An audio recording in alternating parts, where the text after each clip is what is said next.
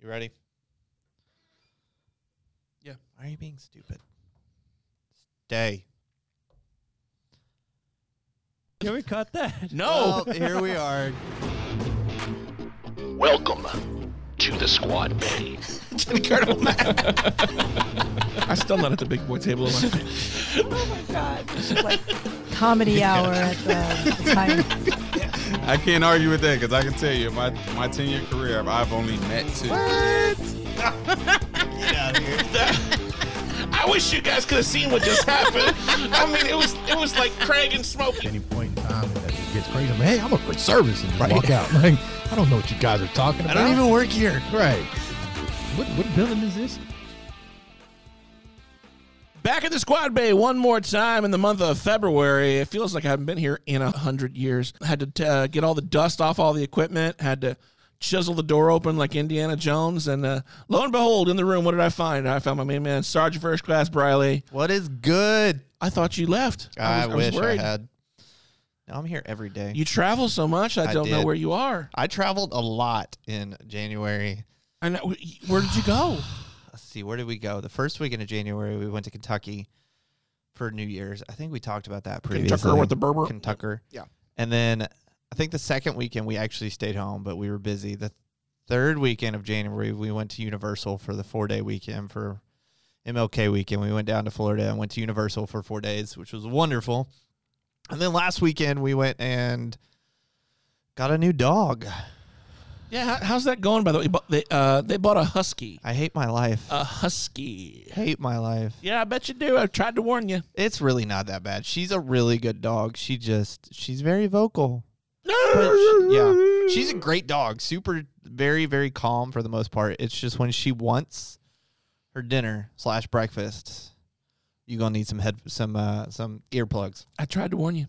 Yeah, well, I'm stubborn and I love huskies, so it was either that or a German Shepherd. And my wife said no German Shepherd because apparently they're vicious and are one human dogs, which apparently doesn't work in our family. I don't know. Not really vicious, but they're not good with tiny humans. That's not necessarily true. Not necessarily. That's not necessarily true at all. In fact, lots of German Shepherds are great babysitter / watchdogs for children. That's fair. That's true. Our husky's very fluffy and adorable, though. So Yeah, I hope you have lots of lint rollers for your clothes. she has not really shed at all in the week and a half that we've had her. Just wait. Oh, I know. I'm fully prepared for the shedding season of huskies. I've heard horror stories, but we are fully prepared. We are going to brush our dog every week, and by we, I mean Rachel. Exactly. While I sit there and laugh, but it'll be fine. How was your January? When was the last time we did this podcast? I don't know. January was busy for everybody. You know, everything around this whole building's been psycho crazy here lately. Just so much going on, and with travel and COVID, and I honestly don't remember. I know the last one was when we did Sergeant Morris. Oh, yeah. But that seems like an eternity ago. That does seem like an eternity ago. So, honestly, I forget how this equipment works. I forget what to say. I don't remember what the name of the podcast is.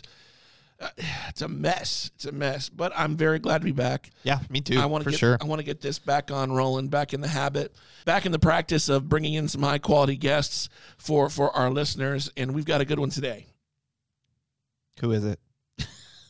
Dramatic pause from Sergeant Brian.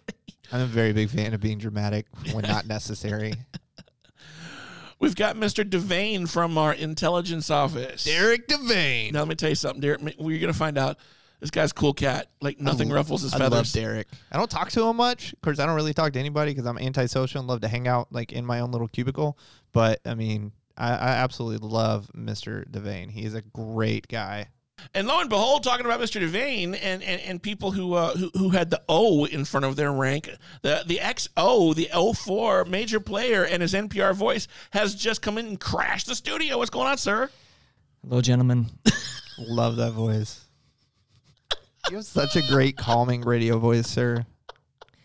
Lots of practice. Lots of practice. This guy has his meetings, pep rallies. Victory! All this, and he is such a forceful speaker, such a motivator, and he comes in here and it's like he's had 10 Xanax. What are you doing, sir? Well, I'm sure I could change my approach to my radio personality if you guys would Please prefer. Were we being too loud in the studio? Because your office is closest to the studio here. No, I was actually looking for the Colonel, and I thought maybe she was in here. I saw her by the S1 office before we came down here, sir. Yeah, she was hanging out, greeting people. Yes. Fantastic. I will tell you that I'd like to take this opportunity to wish you both a happy National Pizza Day. Oh, can we order pizza for lunch? It's your freedom to order whatever you'd like for lunch. You guys can do whatever you want. I'm ordering pizza. An extra large pizza for myself. I'm fat. HRC posted a picture of the new pizza MRE on their Facebook page for National Pizza Day. I will say that It's very motivating. MREs have come a long, long way since my little foray into the military back in the late 90s. I think I'm MRE free since 1993. No, it's been like many years since I've had an MRE. So I have not tasted the pizza MRE, but from what I've been told, it is absolutely hands down the best MRE that's It's ever been probably just like produced. a pizza Lunchable. They say it's better than that. Oh, Dang. That's Just throwing down the compliment. gauntlet right there. It's got That's a it's got huge soft compliment. crust, which I am be very curious to see how they figured out how to do that. What's your favorite MRE? Well, assuming that the pizza MRE is not as good as they say, my previous favorite MRE, hands down, was spaghetti. Yes. Spaghetti, really? Oh, You cannot mess up spaghetti. Hold Number up. 5, Talk spaghetti about with getting meat sauce. crashed. The XO came crashed, and the BC just walks Yes, up in here. this is why we should keep our door open more often. And if she wants to, she can come talk. If she doesn't want to, she can bounce. Looks like she's saying waving it no, off. no, thank you. All right, ma'am. I am also on my way out, but I would just like to leave you guys one last word. Victory. Victory! Cameos in the Yes. squad bay and the BC over there just giving us some background noise. Yes, National Pizza Day. Oh, There's a plan for lunch today. not for me. You can have keto. My wife makes a really great keto pizza. I can No, send you the recipe. they sell the cauliflower crust thing in the store. You can do that. Yep. Or you could make. So she makes like cheddar biscuits and all sorts of like bread stuff, and it's like a cheese base. And Oh, she makes the keto cheddar biscuits. oh yes, My wife found that recipe and tried Yes, it too. it's wonderful, Yeah, it's not bad for if you're keto and you're craving bread. right? I actually went and got this. There's a white bread product. Walmart sells it in the freezer section. Really, Yeah, I mean, and it's the closest thing you're gonna find. that's interesting. To me, it has a little bit of a like keto bread. yeah. Oh yeah, it's. You know what? We are so far off the rails of this thing we are. already. I don't even know where. It's fine. But These are anyway, great outtakes. quickly, I will throw in there that this bread, I can't remember, extraordinary something. I'm googling it Yeah, because I love toast, and so does Rachel. But it we toasts hate the. very well. Oh, yes. It toasts very well, holds butter. Honestly, it does. It's like I tell my wife, I give it a 6.5 out of 10. Like if it just regular white bread was a 10. It will make garlic bread very well, I can tell you that. Because it toasts and crunch and holds the butter. And it just, to me, has a little bit of not quite done baking taste, if that That's makes fair. sense. Kiss my keto bread, golden wheat, 0 carb bread. That is not it. God, I know, but that sounds wonderful. I saw that title. Kiss my keto. But anyway, We were talking about Mr. DeVane, and all of a sudden, this place started sprouting oak leaves all over the Right. place. It's like a tree. So yeah, Mr. DeVane's got a really cool background that I know a little bit about his background. I know he was a West Point grad. You're ruining it, man. Come on, spoiler alert. That's all I know. That's all you know? Really, and I know he's a very great guy. You didn't know that he started off the Naval Academy? No, what? I'm making That's that stuff up, oh, actually. I was gonna say that's why I'm looking forward to today's podcast because Mr. DeVane is a really cool dude. I've never really gotten to talk too much to, but I know he has a great story and is just a really great guy. He's a really nice guy, and he's a very, very insightful, helpful guy. I wish a lot more people were like Mr. DeVane. Yeah, I agree. Anyway, speaking of things that I wish were not quite like, I guess we need to hear some music because it's time. It's time for Sergeant Bradley to press the button like 10 seconds too late. That's okay. You can cut it out. I will. It's time for Sergeant Major Barbarisi's Dad Joke of the Day. Take it away. Why do Valley girls hang out in odd-numbered groups? Because they can't even. I mean, that's That was pretty good. accurate, especially with millennials. That was pretty good. That was pretty accurate. I I didn't laugh. I But can't even with you right now. It's very true. Actually, we are even. There's only 2 of us in here, so we did even. Yeah, we did. I can't even. Well, we just did. How about that?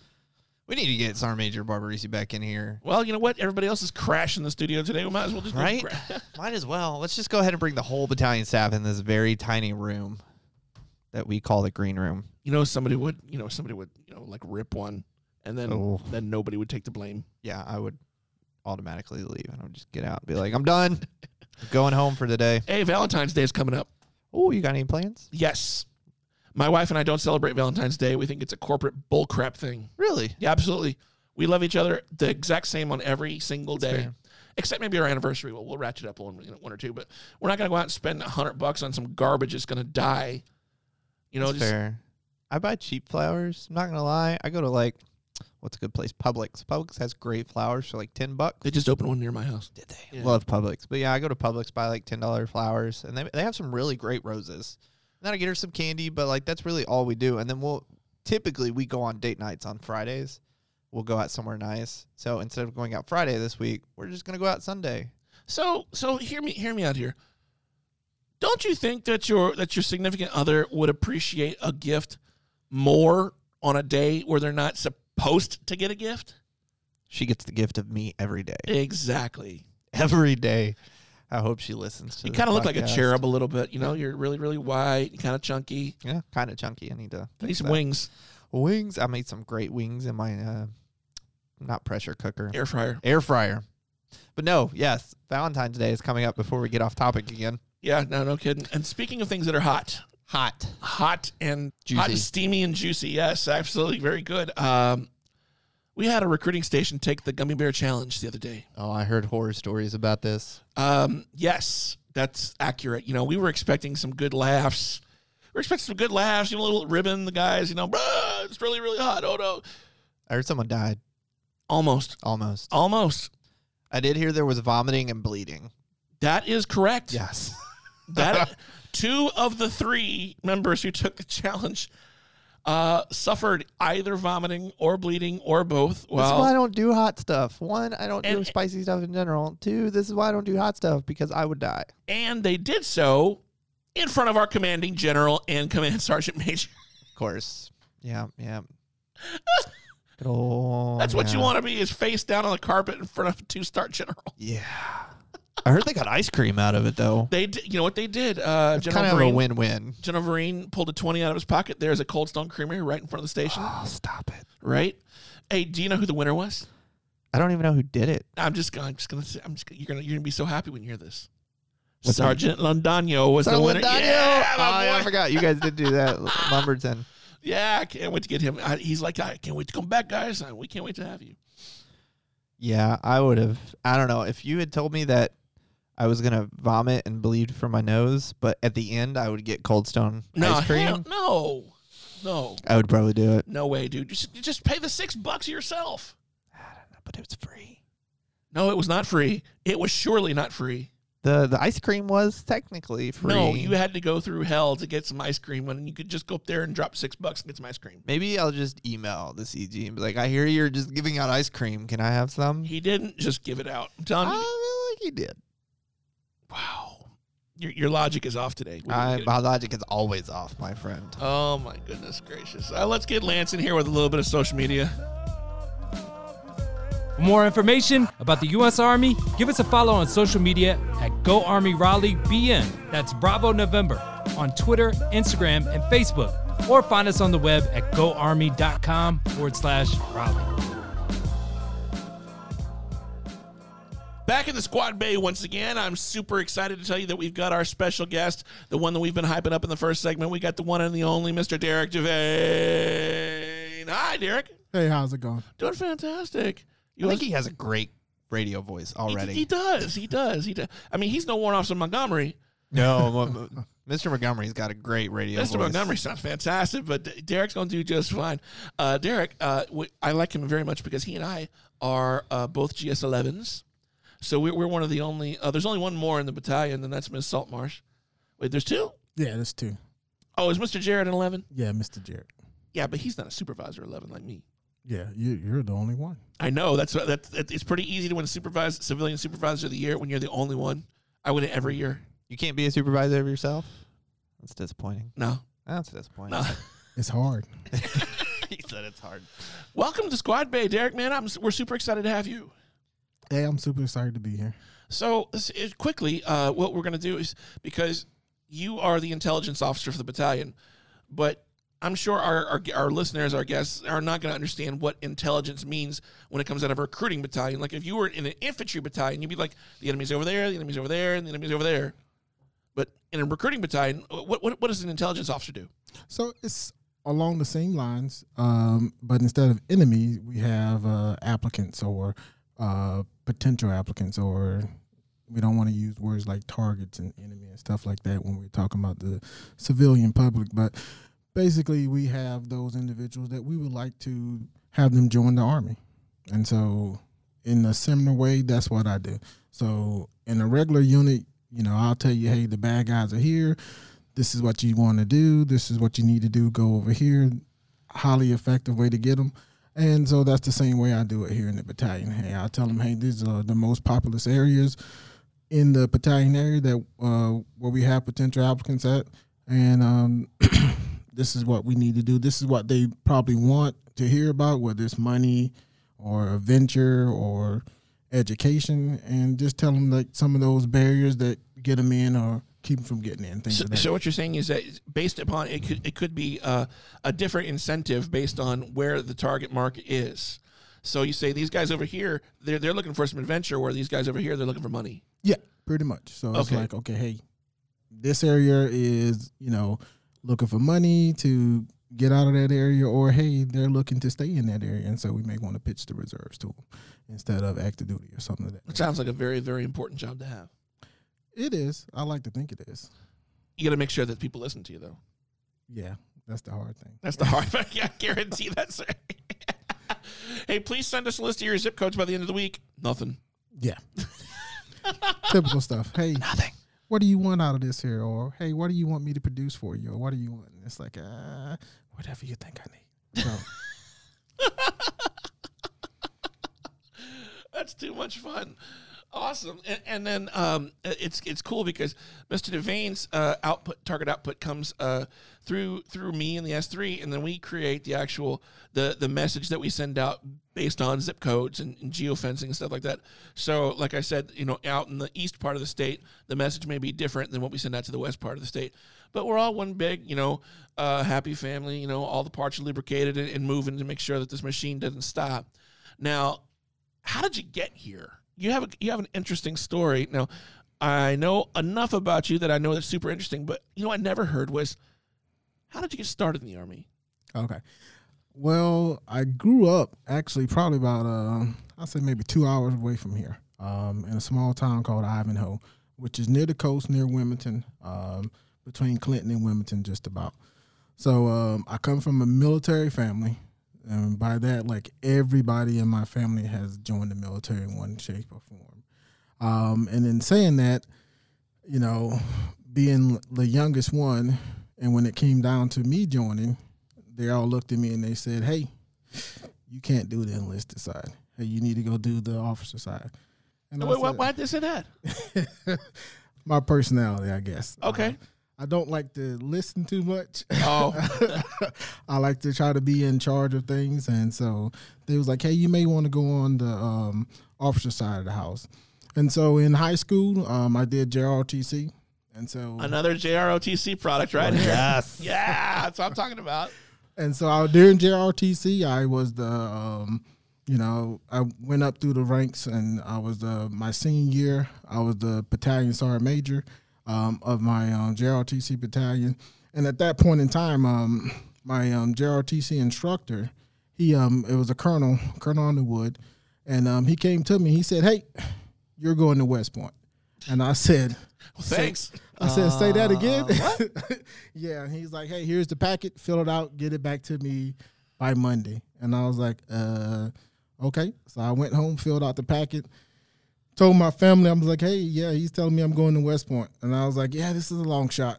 So I continue to fill out my other college applications as well, because I was like, I'm going to go to college. I said, I'm going to join the military, but I'm going to go to college. I said, you know, and the military is going to have to help me pay for that along the way.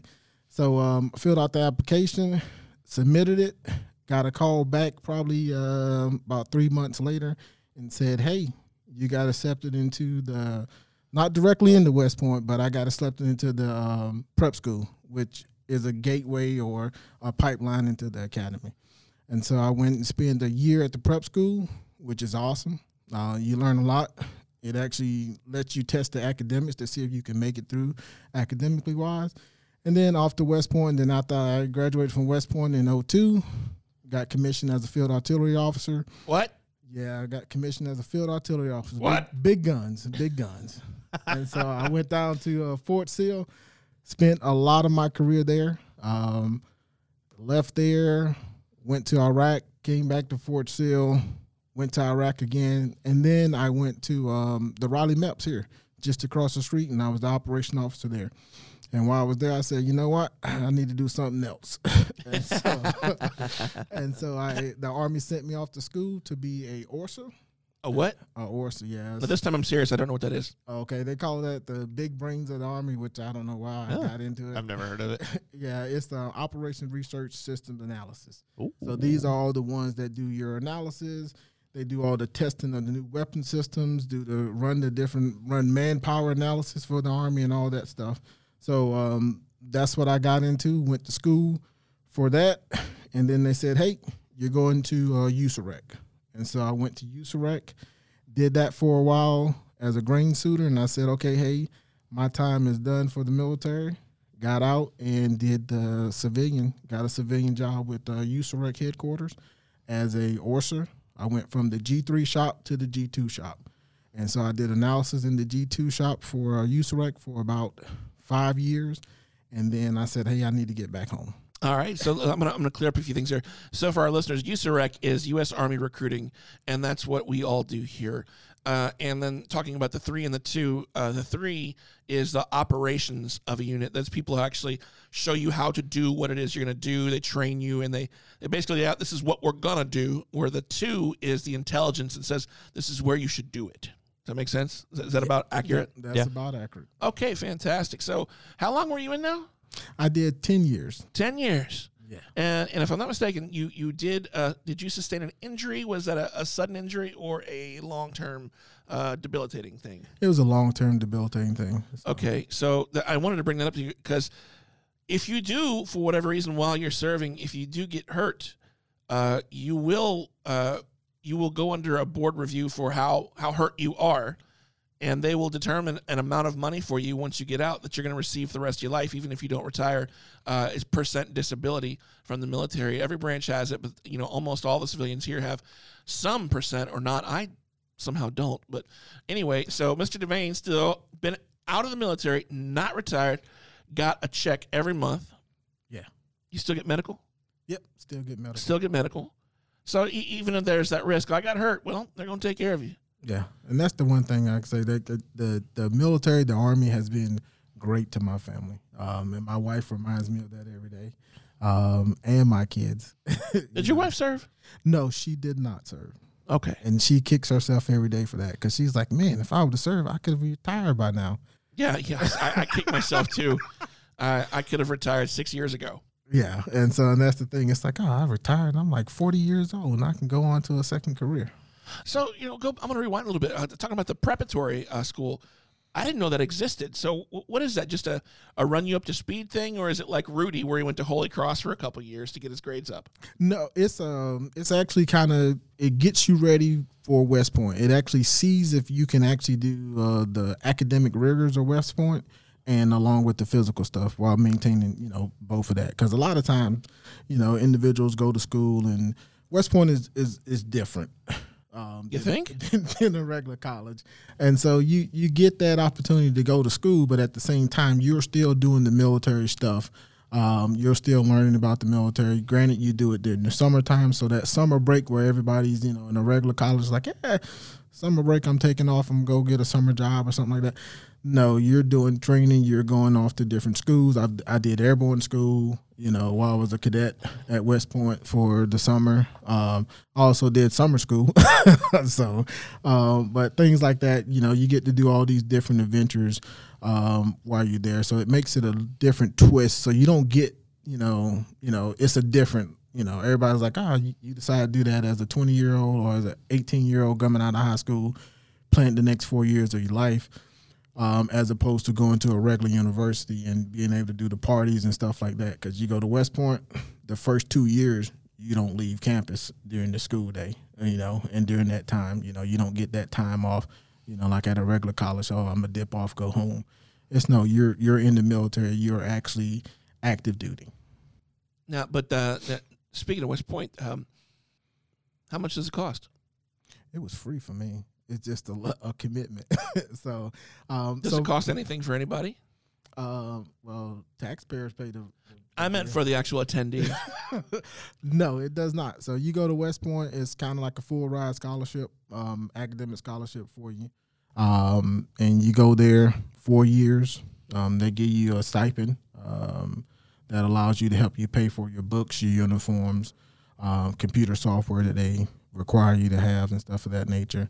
But you don't pay anything. You just have to have a commitment after that. It's I want to make sure I get it right. It's a 4-year commitment, active duty, and then you get 8 years, total reserve time.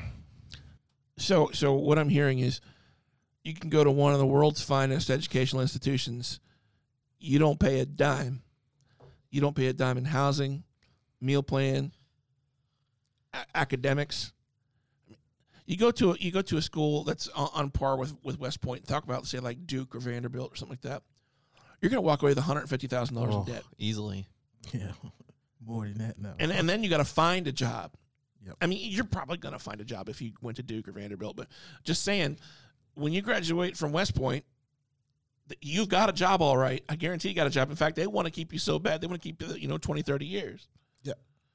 So going the officer route, if you want to have that higher education, the military academy could be for you. And then there's ways to get, become an officer without going to the military academy as well. You can go to ROTC through a school. You can just go to school and then you talk to your recruiter and go through OCS. Yeah. There's all kinds of way to pick up that butter bar. Or you could enlist and go to school while you're enlisted. That's right. I forgot about that. And then do OCS. I was too dumb to do that. I was too busy eating crayons out in California. Hey, that's the Marines. A little bit. Want to hear more about the Army? Text ARQN to Go Army. That's 462-769. All right, Mr. Pryor, thank you very much for that. I appreciate it. We're back in the squad bay. Sergeant First Class Bradley, Mr. Hall, and our very special guest, Mr. DeVane, GS11 extraordinaire in the S2 office. Thank you so much for your time today. Really enjoying the time you're spending and really enjoying the stories you're telling. I'd like you to perhaps tell us another story. It is February. It is Black History Month, and you are an African-American gentleman.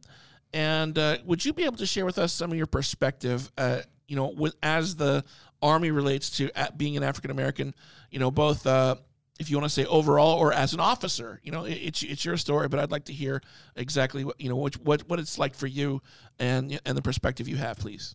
Well, it's a different perspective. As coming up in the military and stuff, you don't see, as an African-American officer, you don't see too many like you. There is not that many, especially when I was field artillery, combat arms. You won't see a lot of African Americans in combat arms, especially in the senior ranks. When I came in, my first duty station, which is Fort Sill, in my battalion alone, I was the only one. I was the only black African American officer there as a second lieutenant. And then probably about a month or so later, another gentleman showed up in there. But in the senior ranks, there were none. So, and when I looked at the battalion X, so I'm talking about the field grade officers and stuff, there were none. So, you kind of don't get that mentorship from someone that looks like you. And don't get me wrong, I had mentors along the way, officers that pulled me in put me under their wing and said, hey, these are the things that you need to do for your career path to excel as an officer in field artillery, or just to excel as an officer in the military, in the Army. But you don't have that person that, hey, maybe went through some of the same things that you did, came from the similar black background as you. So that's the hard piece about it sometimes. But I know that the Army is working on that. There has been a shift. I know, because even when I was at USREC headquarters, they were doing studies and they were trying to figure out ways to increase minorities in the combat arms arena, so that it looks more like the rest of the military. Because the funny thing is, a lot of my NCOs were African Americans, Right. and that was the biggest thing. So when I came in, they're like, wow. And then to be a West Pointer to come in as African American, it was like, whoa, you went where? And I'm like, Exactly. yeah. I'm like, yeah, I went there. And they said, did you graduate? I'm like, I wouldn't be here if I didn't graduate. But yeah, I did graduate. And that's some of the nuances that you get, because it's almost like an anomaly that you can have a African American officer that graduated from West Point. And to me, it's good for people to see that. And I have a lot of classmates that graduated with me that are African Americans that was field artillery. And so a lot of us, we talk and we see, okay, yeah, that was a lot of similar things that we went from post to post, being able to, be one of the first ones that NCO has seen, a young African American NCO that's saying, a young enlisted African American that have seen, okay, hey, look, that's a black officer there, or that's an African American officer there that, hey, I can actually attain those roles. And that's something good to be a part of. And like now we see that, the SecDef. Yeah, Secretary of Defense. Yeah. He's an African American gentleman. He got appointed a couple weeks ago. And I want to make out he's a West Point grad as well. Oh, he is? Oh, wow. Oh, yes. I did not know that. Yes, he is a West Point grad. Was he a 3-star when he retired? He was a 4-star. Was he? Yeah. Wow. Why do I feel like He was a I don't know. 4-star. Yeah. I'll tell you what, when I first got here, to this job here in Raleigh MEPS, you talk about the absence of black officers. I was like, wait a minute, boy, the BC and the XO both were lieutenants colonel, and they're both African American. And I okay, my boss when I was in the Marine Corps, Chief Warrant Officer Perkins, I love that man. He taught me so much. African American gentleman. My mentor in the actual in the company battalion was First Sergeant. Well, he's by the time he retired, he was Sergeant Major Joe Vines. Very, very, very famous Marine. If you guys want to look him up, he's something else. And there's a lot of pro and a lot of con about him. But I digress. Do you feel like you've been held to a different standard, or perhaps people expected more, or maybe even less? Have you experienced things like this in the service that made you take a step back and say, "Hang on a second"? Well, I have experienced kind of both realms of that. Like I said in the beginning, that was one of the reasons my family said, "Hey, you need to go, on the officer side," because if I feel that I am being wronged in any way, I'm going to say something. Sometimes it may not be tactful, and so I've never known you to be anything but tactful. You're so quiet and kept and professional. And I know, and sometimes people take that as a weakness. But a lot of times I just sit back and observe. But I've had experiences of that. Like one of the times, my first deployment, I had a commander that was like, "Hey," basically all I could do was read off announcements to the unit, and I was like, I can do more than this here. And so literally me and him had a candid talk one afternoon after I had got into it with some people. And he literally, from that talk, he's like, "Okay, I see a different side of you, and I apologize for that." And he actually wrote a long letter to my grandfather explaining everything that happened. And he was just, my grandfather kept that letter for the longest. And it changed after that. It changed. He treated me, with the same respect that he treated everybody else with after that. He actually put me in charge of other lieutenants that outranked me by data rank and stuff of that nature that have been in longer than me. And so, I took a healthy role of, hey, being in charge, being the second go-to person for him. Just, after we had, that came to that understanding. And then on the flip side, from the get-go, it's like sometimes you are held to that different standard, and you hold yourself to a different standard because you don't want to mess it up for the next person. Sure. And so, that's the biggest thing. So it's like, I try to watch myself, can't do this, can't do that, because I don't want to make this opportunity last for someone else. And I know a lot of my friends who were in the military, who still are in the military, kind of feel the same way. And so it's kind of like, hey, we're going to make sure we stay on that, stay the standard, stay the role, so that, hey, the next person gets the same opportunities that we got. And as you said earlier, you said it's improving. I believe it's improving as well. But I would like to ask you this: there's been a stigma in some little circles across the United States that the Army does predatory recruiting, especially toward low-income Black individuals. Do you feel that's the case, or how do you feel about that? I don't. I'll put it this way: I don't think so. But a lot of times, I think that could be the perceptive, and then people tend to miss out on those opportunities. Because like I said, the military, the Army has been, overall good to me and my family from the long run. And that goes back to my grandfather, his brothers, and that have joined and served into the military. It allowed them to do things that their parents would never have dreamed of doing. And so, and there's, those opportunities are there. A lot of times what you see happen is that it is the lower income people, lower income African Americans that join the military, because guess what? The area that they come from, there is nothing there. Like literally, the town that I grew up in, literally the only jobs that, for the most part that were there was you was going to be a somebody that, cut logs, puckwooding as we called it, or logging that other people call it around the country, or you're going to work in the field and stuff. And like, that was not on my radar. That was something that I did not want to continue to do. I did it as a kid growing up, and I was like, you know what? I don't want to do this for the rest of my life. And so that was one of the main things from growing up that my parents, my grandparents pushed was, hey, education, so you're going to get it.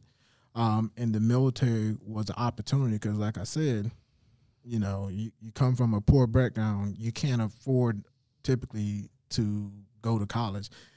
Granted, I had scholarships along the way that was offered to me, but still, my mother, a single parent, with 2 kids, wasn't going to be able to send both of us to school at the same time. And so me joining the military was an opportunity for me to go, and then her to be able to send my sister to college as well. And so that was the thing. So it looks that way, but it's just that is an opportunity that's out there. And I think what's happening, though, is people that are, may not come from those backgrounds, that lower income background and stuff like that nature, the middle class, are actually seeing the opportunities in the military. Because you tell me a place where you can go, where they're going to pay you, they're going to train you, they're going to give you education. You do 4 years, that first commitment, and then you say, okay, hey, I don't want to do this anymore, and you get out, right? You probably going to school, probably got certifications and stuff like that behind your name, and so now you can go to the workforce and say, hey, I got experience doing this, I got experience doing that, and you're going to make more than that person who went to the 4-year college, and they got all that debt behind them. Exactly. So exactly, that's the thing. And I literally, I talked to family, I talked to friends, and I was like, yeah, don't let someone that has never experienced the military, or that may have had a bad experience in the military because they didn't do what they were supposed to do, influence you from missing out on the opportunity that could affect your life. Don't you see that most people? Well, this is a question I'm posing to you, but all the people that I've met that have a poor perception of the military, I don't, I don't really know them personally. I don't know their backgrounds, but you kind of look at them and you say, I think you have a bad experience because I don't think you did what you were supposed to do. I bet you were just, hating on everything. I bet you if you'd have done what people told you to do and learned how you were supposed to do this, that, and the other, I think you'd have been just fine. I think that you just have a problem with authority and you're lazy. Sometimes, yeah. That's not to say there's some bad apples out there. Yeah, and sometimes that could be. And then, sometimes they, get with someone that, I say, like every leader is not the same. Every person is not the same. Sometimes you get a leader that, treats you totally different than someone else, and that could be that bad experience that they had. Absolutely. And so a lot of times, like I used to tell people as I swore them into the military at the MEPS, I'm like, hey, you're going to come across different people. I said, but if you have a plan, you have a goal and what you want to do, then guess what? Hey, look for that goal. Don't let those people deter you from that. And I said, if you stick with that, your military experience is going to be what you make it. And if you do come across that individual who's making your life a little rough, that's not forever. It's not like the boss in the factory who's always going to be the boss for 20 years and you're going to be the guy underneath him.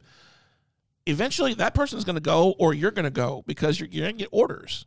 And you may pick up and say, you know what, deuces, sir, I got to go to Washington State. And, oh, well, I'm going to Germany. And okay, well, then I'm a planet away from you, and that's exactly how I want it, sir. And that's like one of the best things that I liked about the military. I know a lot of people don't like the PCS moving and moving around every 3 years or whatever. I actually love that, like, because it gives you a fresh new start at a new place. Like, typically, they may have heard something about you, but for the most part, they don't know you. They got your service record book. That's about it. Yeah, but you get to prove to them, and if it's a good leader, they're going to say, okay, hey, I get what this said about you, but here you got a new chance to make a new record. So you can come in clean and start off from there. So you can start off on either the right foot or the wrong foot, but you get a chance to almost every 3 years remake yourself. Hit the reset button. Yep. And that's the great thing about the military. It's very interesting because you could come in there. Again, you had a poor leader in your past station. You got poor conduct marks or poor proficiency marks or something. And then you go to this new place and you start off, you're the hot shot. It's like, what the heck was this last guy talking about? This guy's great. Yep. This guy's fantastic. And then you know what? Your life changes because everybody's going to go through some downtimes every now and then. But, for the most part, you really control what your destiny is going to be, especially as, with the military. You're going to get out of it what you put into it. Yeah, and that, like, literally, and that just reminds me of when I was at the MEPS, I had a Marine that worked for me. He was a corporal, and hey, and so he literally before me, he had some issues. And so when I took over him, I sat him down, I gave him his initial counsel, and I said, hey, look, these are the things that I expect of you. You do these things, this is what your fit report is going to look like. You don't do these things, this is what your fit report is going to look like. And so with that, he went on and he's like, okay, these are the things you want me to do. And I told him, I said, hey, I don't care what the last person said. I don't care what you did under the last person. This is your chance to rewrite yourself. And literally that's what he did. Now, I took some flack from a Marine major. He called me. He said, no, you can't give him this fit report. I said, I can. And he said, no, you can't. I said, yes, I can. I said, because I'm his supervisor. These are the things that I lined out for him to do. And he did those things. But no, this is totally different from his last fit report because he changed. That's the whole point of the fit reports. Your last one's not supposed to have any bearing on the new one other than just saying that you've made improvement on the last one. Yep. And so he literally got promoted to sergeant. Good. And so, that was the thing. It's like one of those things when if you do the things that, you're asked to do, people are going to fight for you. And so that's what I did for him. I fought for him, and like literally, after I got out and he got out the military, me and my wife came back to North Carolina, and we literally saw him in, I think it was Applebee's or something like that, and he had dreads now coming all the way down. It's funny to see Marines once they get out the Marines. Yeah. And so, like, he had his dreads coming all down, and he came running up on me, and I was like, who's this guy? And he's like, hey, sir, you remember me? And I'm like, not really. He's like, yeah, you. And I was like, oh, okay, yeah. I said, I remember you, Jones. And then he's just like, my wife was like, who's that? I was like, oh, he worked at the Melts with me. And he just told me, he's like, hey, you totally changed my life around. Wow. He said, I got promoted. I got this. And he said, but I decided to get out anyway. And now I'm going to school and I'm doing this here. And I said, good things. You know, that's the great thing about the military. You, especially as a leader, you get to affect people's lives, not always in a negative way, but a lot of times in a positive way. I tell you, you know, it's you know, this podcast is actually targeted to people who are going to be joining the military and be at the very bottom of the ladder when they join. But there's also a really, really good feeling once you've picked up just a little bit of responsibility and a little bit of rank. And next thing you know, you're in charge of those bottom of the ladders. And when you see them doing right because you train them the right way and they're succeeding, man, that's an amazing feeling, isn't it? Yeah, it is. It's always like, I don't know, it's like one of those things as, you know, just being, whenever your team does good, you know, it's not about you, it's about the team. It's like, wow, we did great things. Hey, you know, the team is awesome. This team is awesome. And that's how it feels as a leader. It's like, I didn't do this. My team did this. All I did was empower them to do these things. And that's the greatest thing about being, you know, part of the military, being part of the Army. You are part of a team, you know, and that team is bigger than you. It's a big old team, isn't it? A team is bigger than you, and with that, you go out and do great things for the country. And so that's always great, being a part of a team, because, you know, no man's an island. I like to come across straight out of left field with this question that's going to hit you. Probably not expecting this question. So I try to ask all of our guests, what is your favorite food? Oh, man. Ah. Nobody's ever prepared for that question.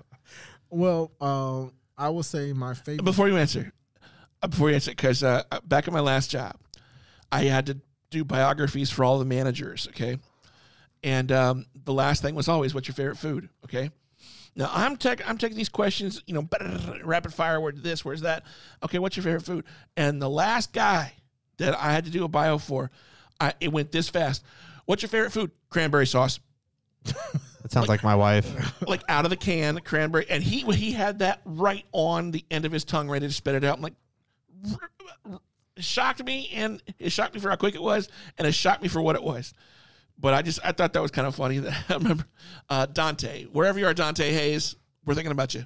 Anyway, go ahead, Mr. DeVane. What's your favorite food? My favorite food is lasagna. Lasagna. Oh, okay. Yeah. Lasagna. Vegetarian or non-vegetarian? Get out of here with that vegetarian. Hey, some people like vegetarian lasagna more than non-vegetarian. Mr. I don't DeVane, know you why. can reach him. I can't. but- Smack that guy. Yeah, I don't even know what vegetarian lasagna is. Well, It got to have meat. Let me tell you. Okay, you And know what? lots. How about this? We have a hybrid lasagna because I'm on keto right now and I hate it, but I've lost some pounds and it's working, so I'm going to stay on it. But my wife made a keto lasagna. Now, it didn't have any pasta. It had zucchini slices as the pasta, but I could have as much meat and cheese and all that stuff I wanted. It wasn't bad. Yeah, I've had that lasagna. I've actually had my wife, you know, I'm trying to drop some pounds too. And so she's did a lot of replacing the rice and pasta with Cauliflower. Yep. You know what? You and me have a lot more in common than I thought because I'm in keto hell right now, to be honest with you. Yeah, I can't do the keto. So today's National Pizza Day, and these jerks are going to order pizza, and I'm just going to sit there and stare at it. Order the keto pizza. It has the From where? the cauliflower crust. Boy, if you say with someone nearby, I'm going to drop every dollar I got. You know what? I think Blade's Pizza. Blaze, I think you're right. Blaze Pizza has it. And the reason I say that, because, you know, my daughter eats like that sometimes. And my wife would be like, oh, let's try this here. And they have that one crust that is, you know, that's supposed to be keto friendly. It's cauliflower crust. I don't know what it was, but I tell you, it tastes like cardboard. You just brought me down so hard. But just do what I do. Hey, just do what I do. Add a lot of cheese, add a lot of meat to it. Dip it in ranch dressing. Yep. Because ranch dressing somehow is keto friendly. Yeah. Doesn't make any sense whatsoever. That's a lot of things. It's like all that extra fat. All the fat's good for you, apparently. Yeah. If pounds are falling off me, my pants fit better. Hey, whatever's good. Yeah, just, you know, I'll have to lose a little bit more before I can go re-enlist, though. Me too. You want to re-enlist with me? Don't do it. I'm good. Hey, you'd come in a lot higher than me. I'd still be an E4. I'm good. My son asked me that the other day. He's like, Daddy, would you want to go back into the military now? I said, no, I did my time. It's your time now. How old is he? He's 7. And so we was watching Mulan, and they came around asking for all the, the firstborn sons to come and join the Emperor's army. And so they get to Mulan's father, and he's like, "Oh, well, I don't have a son, so I'm going to go." And my son goes, "Daddy, will you do that?" I said, "Nah, buddy, you going." Get out this house. Yeah, it's your turn. That's too funny. Oh, this has been a good time. Hey, do you have any closing thoughts you want to tell anybody? Do you have any words of wisdom that you want to impart with the audience, or you just want to deuce out of here? The only thing I can say is, don't sleep on the military. Do not sleep on being a part of a great organization. Like any organization, the military has some issues that they're working through, but the best organizations identify those issues and work towards fixing it. And that is what the military is doing as a whole. So I tell you, if you want to have that opportunity of, seeing the world, making some money, and then gaining some knowledge, look at joining the military, preferably the Army. Preferably the Army. Go Army. Beat Navy. Yeah. Hey. That's all right. That's all right. We took a stomping this year. That's all right. That's totally fine. But what a fantastic a guest here, Mr. DeVane. Thank you so much for coming in today, taking and spending about 45 minutes with us. It's really been our pleasure to have you here, and can't wait to have you on again. But until then, this has been Mr. Hall and Sergeant First Class Briley on the Squad Bay. We'll see you next time. Don't forget to give us a follow on Twitter at The Squad Bay. That's at The Squad Bay on Twitter. Music on The Squad Bay appears courtesy of Kevin MacLeod at incomtech.filmmusic.io. Full attribution can be found in the notes of the podcast. Thank you. Yeah, we just rant about all kinds of crazy crap. All right, that works. Okay, you good? You ready to go? Sure, I'm ready. We've been recording for like a minute and a half. Oh, now. okay, good.